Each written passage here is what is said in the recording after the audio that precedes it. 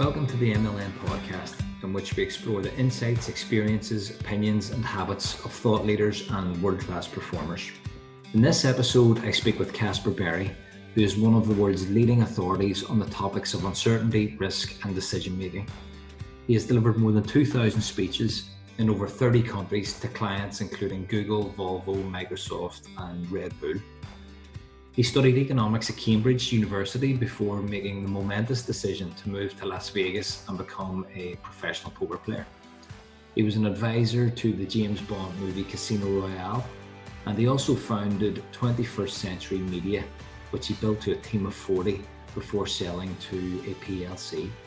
Within this conversation, we explore attitudes towards uncertainty, techniques for decision making, and the benefits of quitting quicker. So without further ado, I hope you enjoy the Caspar Berry episode of the MLN podcast.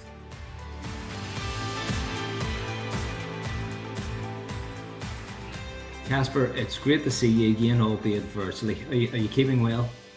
I'm very well, thank you. Good man.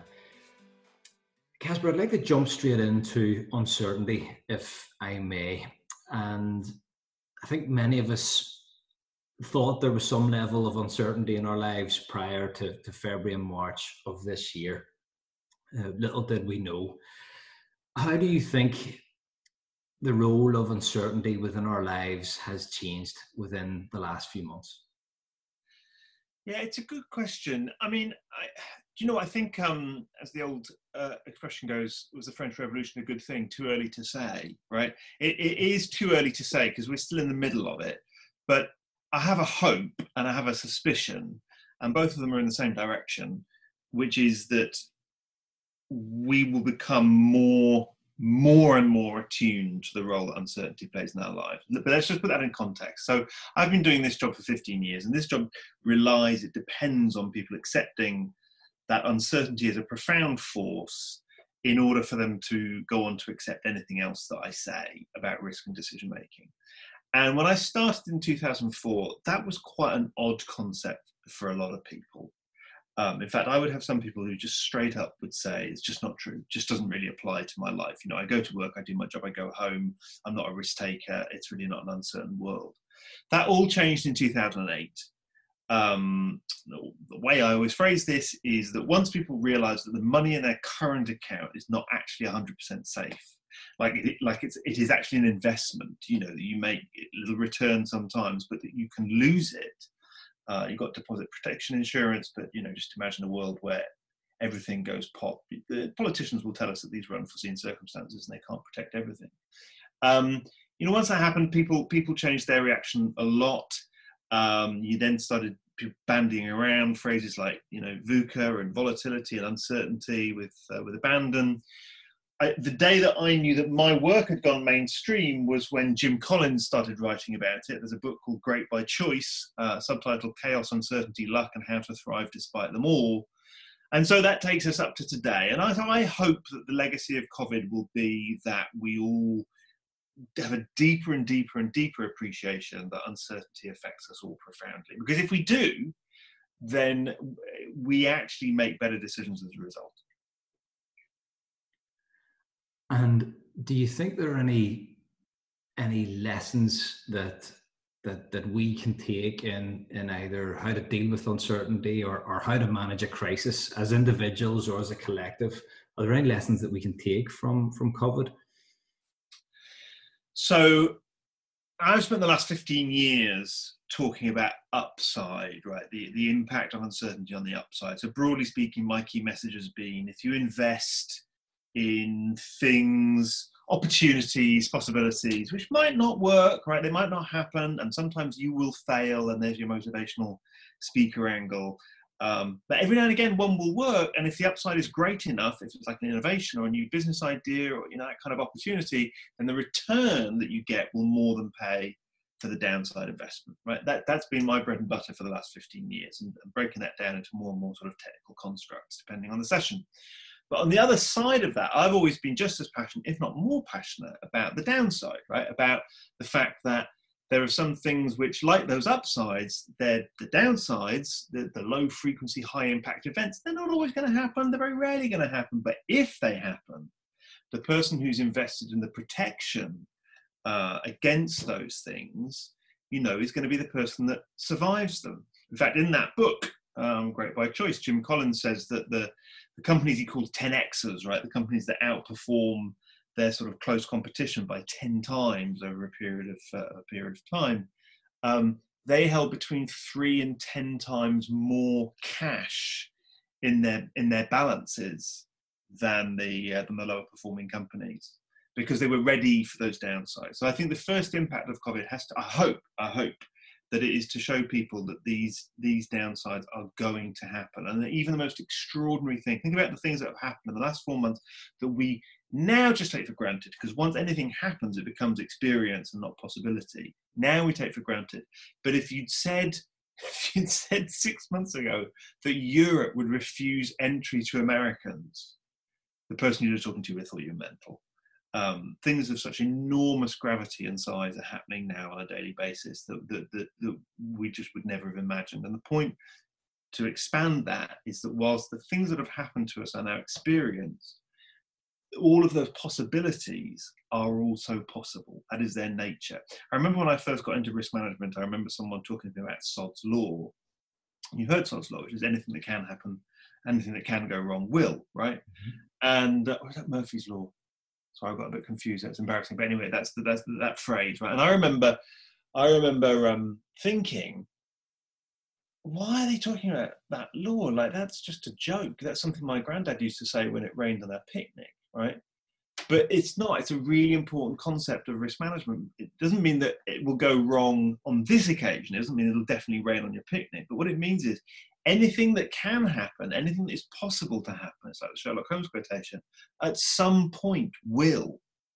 And the more that we can run our businesses, and in fact our lives, with that in mind, the better prepared we're going to be for when it happens. And the more dismissive we are, and the more that we live, as I like to put it, sort of in the middle of the bell curve, right, in the average, as Taleb used to call it, mediocristan, the less prepared we are for those downsides, and also the less open and able we are to exploit those upsides. So it's the case of insulate yourself from the downside, but open yourself up to the upside.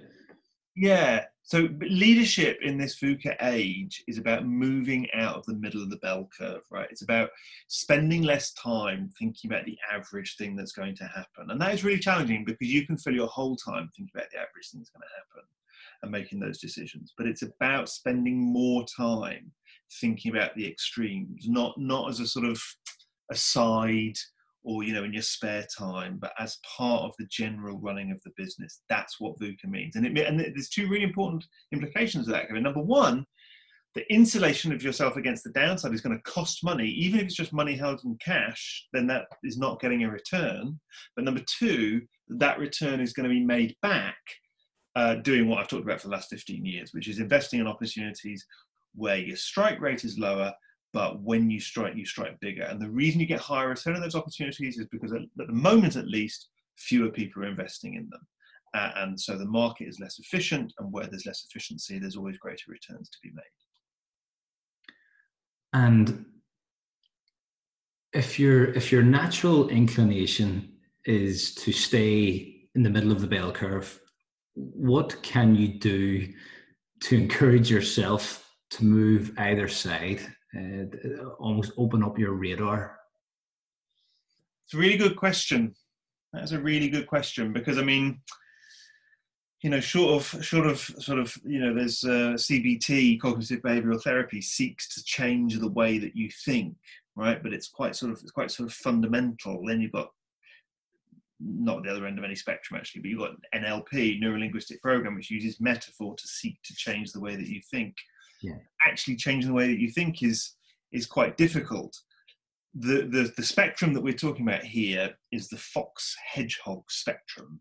So the great seminal survey that I will have talked about, the groups of yours that I talked to, was that carried out by Philip Tetlock for 20 years between the mid-80s and the mid-noughties. And what he found was that, taken as a whole, these 284 great world experts in their fields were no better than random when it came to predicting the future, but that some were better than others. And the correlating factor that he found was that the successful people had a lower certainty and belief in the accuracy of their result. And this is for a couple of reasons. Number one, precisely because they realized that predicting the future was so difficult that they took so much time and gathered so much data and tried to get it right. But it's also because they knew that the thing that they thought was most likely to happen was actually less likely than we all think it is, right? So, the favorite in a horse race is definitely the horse most likely to win, but it's about understanding and accepting that it won't always win. And if you're there having a bit of fun, then you probably bet on the outsider, and if you hit it once, you go home happy, even if you've made an overall loss. But if you're going to become a serious racing pundit, you have to understand that favourites are favourites. They are the favourite unless you know something very specific that's different. But it's going to win less often than you think, because it's definitely the horse most likely to win. So I think that it's sorry, let me just finish that point. So hedgehogs and foxes. Hedgehogs, Tetlock said, citing a poem by Isaiah Berlin, which is referenced in Greek mythology, I think. They know one thing, right? They know one big thing. They have a big idea. These are the people you see as experts on Fox News, ironically. They give certainty. They say, Trump's definitely not going to win the next election. And we all go, oh, that's good. An expert has told us things. Foxes are more wily. They don't know the one big thing, but they know lots of different little things. They might be, more generalists. They're also frustrating because they don't give us certainty, because they say things like on the one hand, but on the other hand. But they predict the future better. Now, your question is a really, really good one. How do you move people from the one stage to the other, i.e. from hedgehog to fox? It's not easy, because like a lot of belief systems that people have, these are the products of many, many years of believing things. I mean, I do sessions, probably shouldn't say this, but I do sessions quite often to self-made men and women who, they've built £10 million of wealth by doing things the way that they believe things should be done.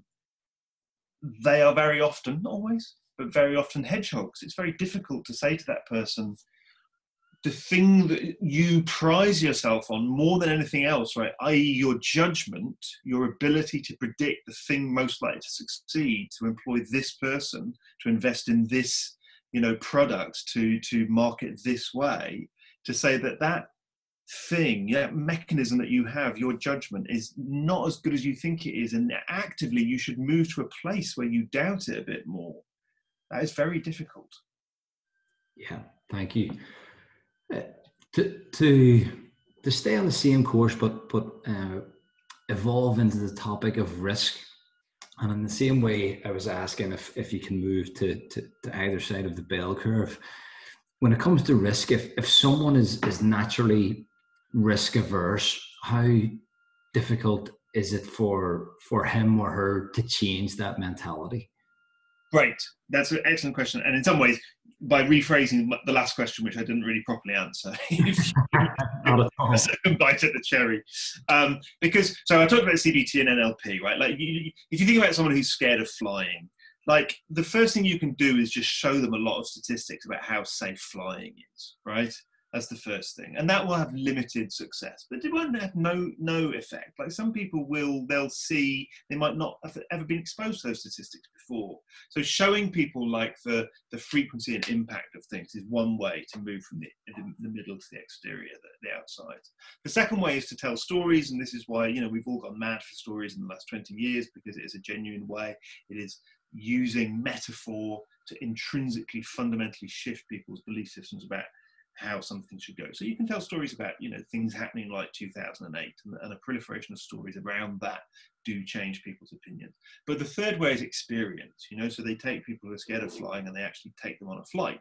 And so 2008 and COVID, the reason why they're impactful events and the reason why they will move people to other ends of the bell curve is because their experiences of things happening that are undeniable and irrefutable. So of course it's possible for some of those self-made men and women to come out of that experience and go, that was just a one-off, right? We all have rounds of golf where you go, if I hadn't had a 7 on the 13th, I'd have shot an 82, okay? You go, it's a one-off. convincing people that those one-offs are more likely to happen is really difficult, but that's the goal here, right? Is that 2008 and COVID and 9/11 and OPEC and these shocks to the system, they're not just one-offs. If you think about them, you can put those events into a timeline, and with the exception of something happening in the mid-80s, like you've pretty much got all your decades represented, right? Once every 7 years, once every 10 years. They're regular, just like going into bunkers and having nightmares and a round of golf. They're going to happen most rounds. And so what you're really trying to do here, right, and the answer to your question is, you're trying to take people from thinking short-term to thinking long-term. Because if someone is risk-averse, what you're really trying to do is get them to change the time frame of their thinking, okay? Let me give you an example. If you're a salesperson and you've got to hit your Q2 sales targets, what's the best way to do that? Just to pick up the phone, right? Now, if what you fear is someone saying no and rejecting you, then picking up the phone is quite difficult. But if what you fear is not making a Q2 sales targets, and that's become your reinforced goal, right? And I mean reinforced with like bonuses and chastisement, carrot and stick, then pretty soon your body will start to get rewired to pick up the phone, because you're moving from a short-term to a long-term perspective. And actually what you're also doing is you're rewiring the term over which your fear of failure operates. So that's how we make people better decision makers, is by moving them from the short-term, in which they have a short-term perception of how likely things are to happen, i.e. right now it's very unlikely that I'll make a massive sale, but it's very unlikely that I'm going to crash on the way to this meeting, to a long-term, which is an appreciation that all of these things will happen. Sod's law, Murphy's law, they just have a frequency. And there are two little questions here. Sorry for the length of this answer, but it really is the absolute key to this whole subject. Moving people from short-term to long-term thinking can be done with two coaching questions, right? One of them, slightly less effective one if you haven't done a seminar or a session by me, is to ask, what's the net effect, right? Let's take the picking up the phone. If you pick up this phone, the person can say no, or you could make a sale, right? But if you pick up the phone 100 times, what's going to happen, right? If you get 5 yeses, you know, you've sold 100,000 quid's worth, okay? Yes, you've got 95 no's. No, that wasn't very pleasant. Yes, you'd rather a world in which that didn't happen, but the net effect of doing this thing 100, 1,000 times is clearly positive, okay?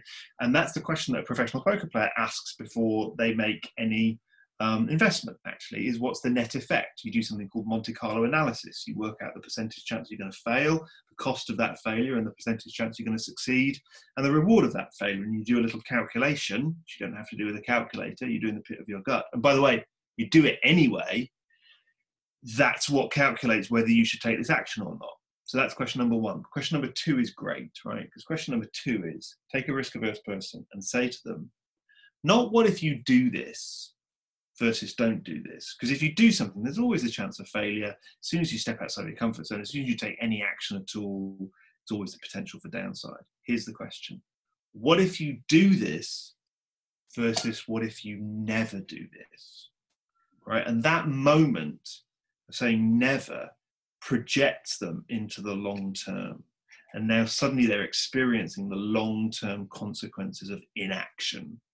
And if you never cross the room and ask her for a drink, if you never employ your first person as a sole trader, what happens if you never take these big actions, as scary as they are? You will never make progress, you will never move forward, and in 5, 10, 25 years, you will still be where you are at the moment.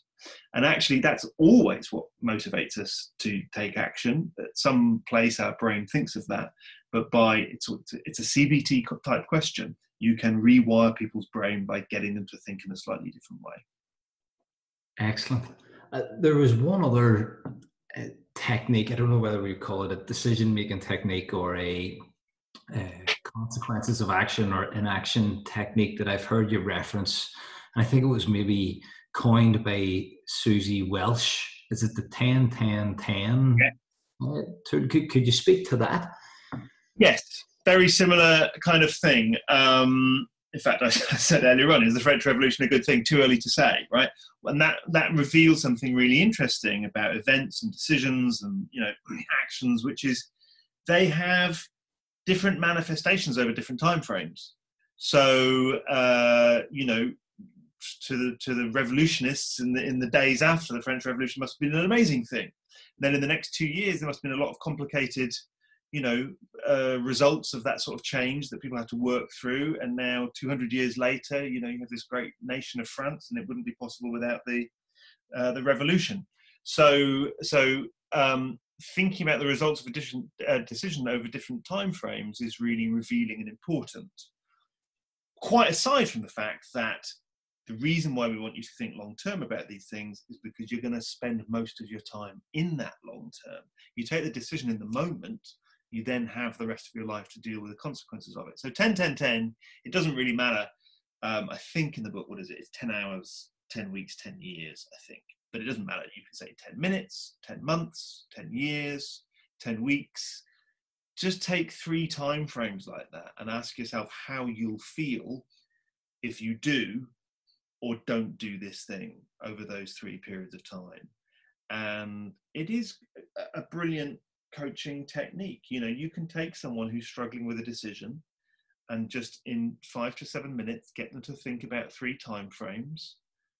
I mean, I literally did this once with someone who was thinking about leaving their partner, and I say it again, it's those time frames that they're going to have to live through with the consequences of their decision, and it can make sometimes cloudy, muddled thinking and much clearer. Well, to take that sense of 3 time frames and maybe take you back in time a little bit. I mean, you've had an incredibly diverse career, and I may be out by a few years on either side here, but if you were in the TV industry as an actor at 18, a poker player at 28, and a professional speaker at 30th, just to go on tens again. Yeah. What advice would you give yourself at each of those 3 ages? So 18, 28, and 38, looking back now. 18, kiss Tonya Cade in the back of the Odeon too, because if you don't, that's not even that flippant a point. I mean, just do the thing that you want to do, man. Why are you holding back? You both wanted to. So, I'm right. The first answer to this is going to sound very arrogant. I tried not to have too many regrets in my life. In fact, that is a genuine example of many regrets that I have in that kind of sphere and field in my personal life of not just seizing opportunities, not going to that party. All of my life at the moment is because I was dragged out to an opening of a nightclub once. Now, I'm not saying you should go to opening of nightclubs, but it was me just wanting to stay in, and I should have gone out, and as I did, I met 3 people there who completely changed my life. I wouldn't be a speaker now today if I hadn't gone to that nightclub. And I think I've probably turned down too many experiences like that because it felt like too much hassle at the time, or stepping outside my comfort zone as a bit of an introvert. But what I did do in life is, there's that great book Range, which is doing the rounds at the moment, is I did explore lots of different things, and I didn't have any compunction in quitting. Right? I mean, if I'd been that kind of person who says, Churchill said, never, never, never give up, never, never, never, never. What I always say about that is brilliant advice if the Nazis were at Calais, right? But it's really bad advice if you're working in the film industry and you've been doing it for 10 years and you're deeply unhappy, right? So, I mean, I stopped and I went and did something else. I knew I had to go and do something a bit crazy and sort of almost had like a rite of passage, enter a liminal area, as the anthropologist in me thinking about it. And then I would come back into my life and I would be sort of cleansed of my past and make a clearer decision. And then I set up a video production company and I ran that for 2.5 years. And I had enough clarity to know that was never going to make me personally happy. I wasn't a great entrepreneur. I had a lot of fundamental problems with doing that, and so I stopped doing that, and that was when I moved to London and started being a speaker. And at first I was a trainer, and then I thought, no, I really want to focus on the speaking and the poker. So I think if anything, the piece of advice that I'd give myself was to quit things quicker.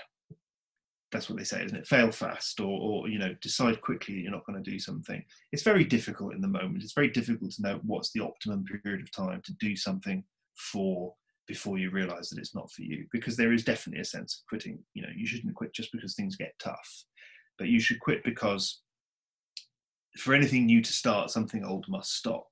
For any resources to be allocated, they must be reallocated from something else. So I don't regret that, and I think that's the thing that I did that was good. But yeah, I would probably tell myself to be open to more experiences, even though it might have felt like a hassle at the time. Great answer.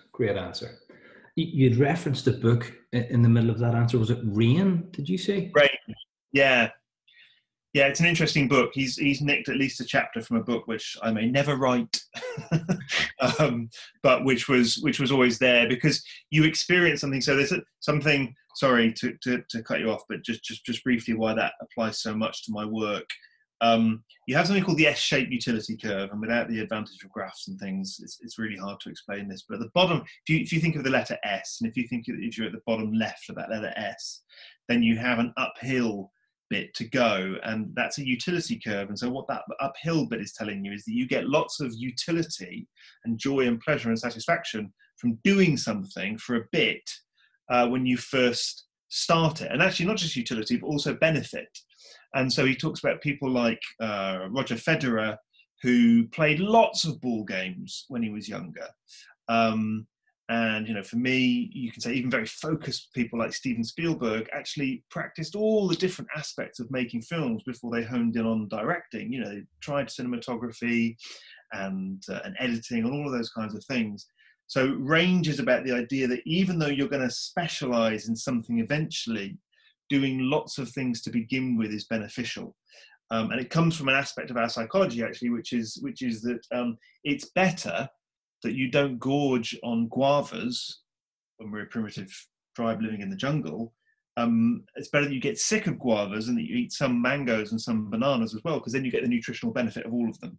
And so it's an aspect of our lives, like get the nutritional benefit of doing quite a few things when you're young, and that's why that's hardwired into us. Get the benefit of range and then focus. And what tends to happen, I think, when people give advice to younger people is that if you backwards engineer the success of almost any successful person, you will see immediately a period of focus. But that is not always, but often preceded by diversification, which allows them to find what they want to focus in on. And I think companies should actually be quite similar, is that, we're all told by Jim Collins to focus and to specialize, and that's where success comes from. But actually two things. Number one, the knowledge and ability to focus comes from diversification initially, and also specialization comes at the cost of diversification, which is what actually makes you more resilient when those low frequency, high impact things hit. Great, thank you for sharing that. Well, we kicked off the chat around COVID, and maybe we could move that way to finish things off. I've heard you use the phrase that the age of capitalism has been lucky. Would you mind explaining what you mean by that, and what you think, or if and how you think the age of capitalism may evolve, having experienced what we've experienced over the past few months? Yes. Great. Thank you for giving me the opportunity to say this. Now, the first thing is, I do need to do some more research I need some more data to back up this statement. It works in one of two ways. Even if it's wrong, there's an element in which it's still right. And let me just justify that, right? So what I mean by the phrase is that since 1920, okay, let's take our time frame from the end of Spanish flu, 1983. Capitalism has a pretty good run. Now, it has had a world war, okay? We can't overlook that. It's also had, what's that statistic? There's only been like 13 days of world peace since World War II, okay? So it's not like conditions have been anything like just benign, okay? But what are those shocks? OPEC, 2001, 2008, COVID. Let's imagine this. What if we've got lucky with COVID, right? What if an R of 2.5 to 3 is actually very low, because measles is something like 17, and a death rate of 3% is very low, because Ebola is something like 30%.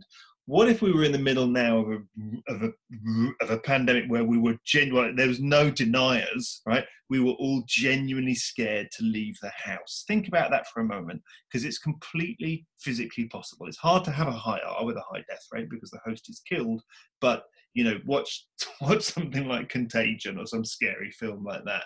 It's horrible, okay? Yeah. Capitalism hasn't had to deal with that kind of shock to the system. Hasn't had a super volcano, hasn't had a tsunami hit, any of the major cities, hasn't had a nuclear bomb go off, effects of climate change, which I think probably will be profound. And I'm not any kind of ecologist or environmentalist, but, they haven't really kicked in yet. We've had a pretty good run, right? And even if it's not completely anomalous, this is why even if it's wrong, it's right. Even if it's not completely anomalous, it's still the case that we've had conditions that have been fairly conducive throughout the world for capitalism to thrive. COVID is the first glimpse of anything we've had worldwide, a pandemic, which is almost antithetical to capitalism because people cannot go out and interact and spend money. But there are lots of things that could cause that. The classic example I always cite is Krakatoa. When it erupted in 1883, created an ash cloud which enveloped the entire world for 2 years. And as we all know from our Icelandic volcano experience, that would ground all planes if that were to happen tomorrow. I mean, as bad as, the air travel has been hit, this $2 trillion a year business, they're still flying, they're not all grounded. Imagine world economy if they were all grounded for 2 years. And Krakatoa erupts every 150 years. And that's just one pretty big, but just one volcano. And my point is that there's a theoretical kind of like, what do we do? How resilient are we as a company? But it's also, all our risk models are based on this very benign sort of period. Like, what if a nuclear bomb, what if terrorism got real and 4 nuclear bombs were let off in the United States of America this year, now, tomorrow, next, it doesn't matter. Like, how much damage would that do? What would be the impact on insurance? We've already seen what happens when insurance goes under, when AIG goes under, because most insurance is calculated in a non-correlated way, right? So they go, it's very unlikely. So this person may lose their job and not be able to pay their mortgage, but not everyone's going to lose their job and not be able to pay their mortgage. But what happened in 2008 was the entire American property market went down by 15%. And most models that insurance companies were using in all those CDS swaps didn't accept a negative number for that eventuality. That's when your model's wrong. Well, I think that capitalism's risk models are wrong. And the collapse of insurance means the collapse of everything else on top of it, as we nearly saw in 2008. So like COVID, like 2008, these things might be just little, jabs, just in little inoculation jabs to warn us of the potential effects of things that are bigger and that might be around the next corner. And they might be 1,000 years away. But we think because we've had a good century, that all centuries will be the same. And I want to put it out there that they won't necessarily be so. And do you envisage models changing? Yeah, I think they will, because in fact I was talking about this with someone the other day. They said, so I talk about right answer philosophy, and they say, do you right answer philosophy is the desire for people to get the right answer. We talked about this at the beginning of the call, but people want their judgment to be correct, right? So they're very unwilling to invest in something that might be wrong. And she said, do you think that's getting worse? And I said, actually, no, I think it's getting better. I think, beginning with people like Edward de Bono promoting lateral thinking and creativity, all the way through to, seems unrelated, but Nassim Taleb's Black Swan, just constantly now creating this idea that things that are unlikely are still going to happen. They're at the opposite ends of the spectrum that I talked about earlier on. Black swans are huge negative events that are unlikely. Creative thinking uncovers very positive opportunities that are unlikely. I think actually it's getting better. I think that the human brain is probably by virtue of the fact that we record history much better now. So now we are just acutely aware of things that happened in 1918 in the way that people who lived in 1918 would not, generally, the general populace would not have been aware of what happened in 1818. So hopefully that long-term thinking that I say is at the heart of all of this, of great risk management, is by virtue of recording and news and learning and education and the general raising of all of those throughout the population, hopefully it's becoming better. Caspar, a great answer and a fantastic way to finish off what I found to be a fascinating chat. So thank you so much for taking the time. My pleasure. Thank you very much indeed. Just a quick and final word from me, folks, to say thank you for listening. If you enjoyed this episode, there are plenty more conversations with other thought leaders and world-class performers to come. So make sure you're following MLN on Twitter. That's at MLN_NI. And sign up for our e-newsletter by visiting mln.org.uk/join. It's all free, and in addition to receiving notifications about podcasts and speaker videos, you will also receive invites to free events that MLN organises throughout the year. The Management and Leadership Network is able to provide all of this for free due to the support of the MLN champions, and they are Amet Insurance, CPL Recruitment, DAC Beechcroft, Danske Bank, Electric Ireland, PKFFPM, Ulster University and Experience. So thank you to those organisations, and thank you very much for listening.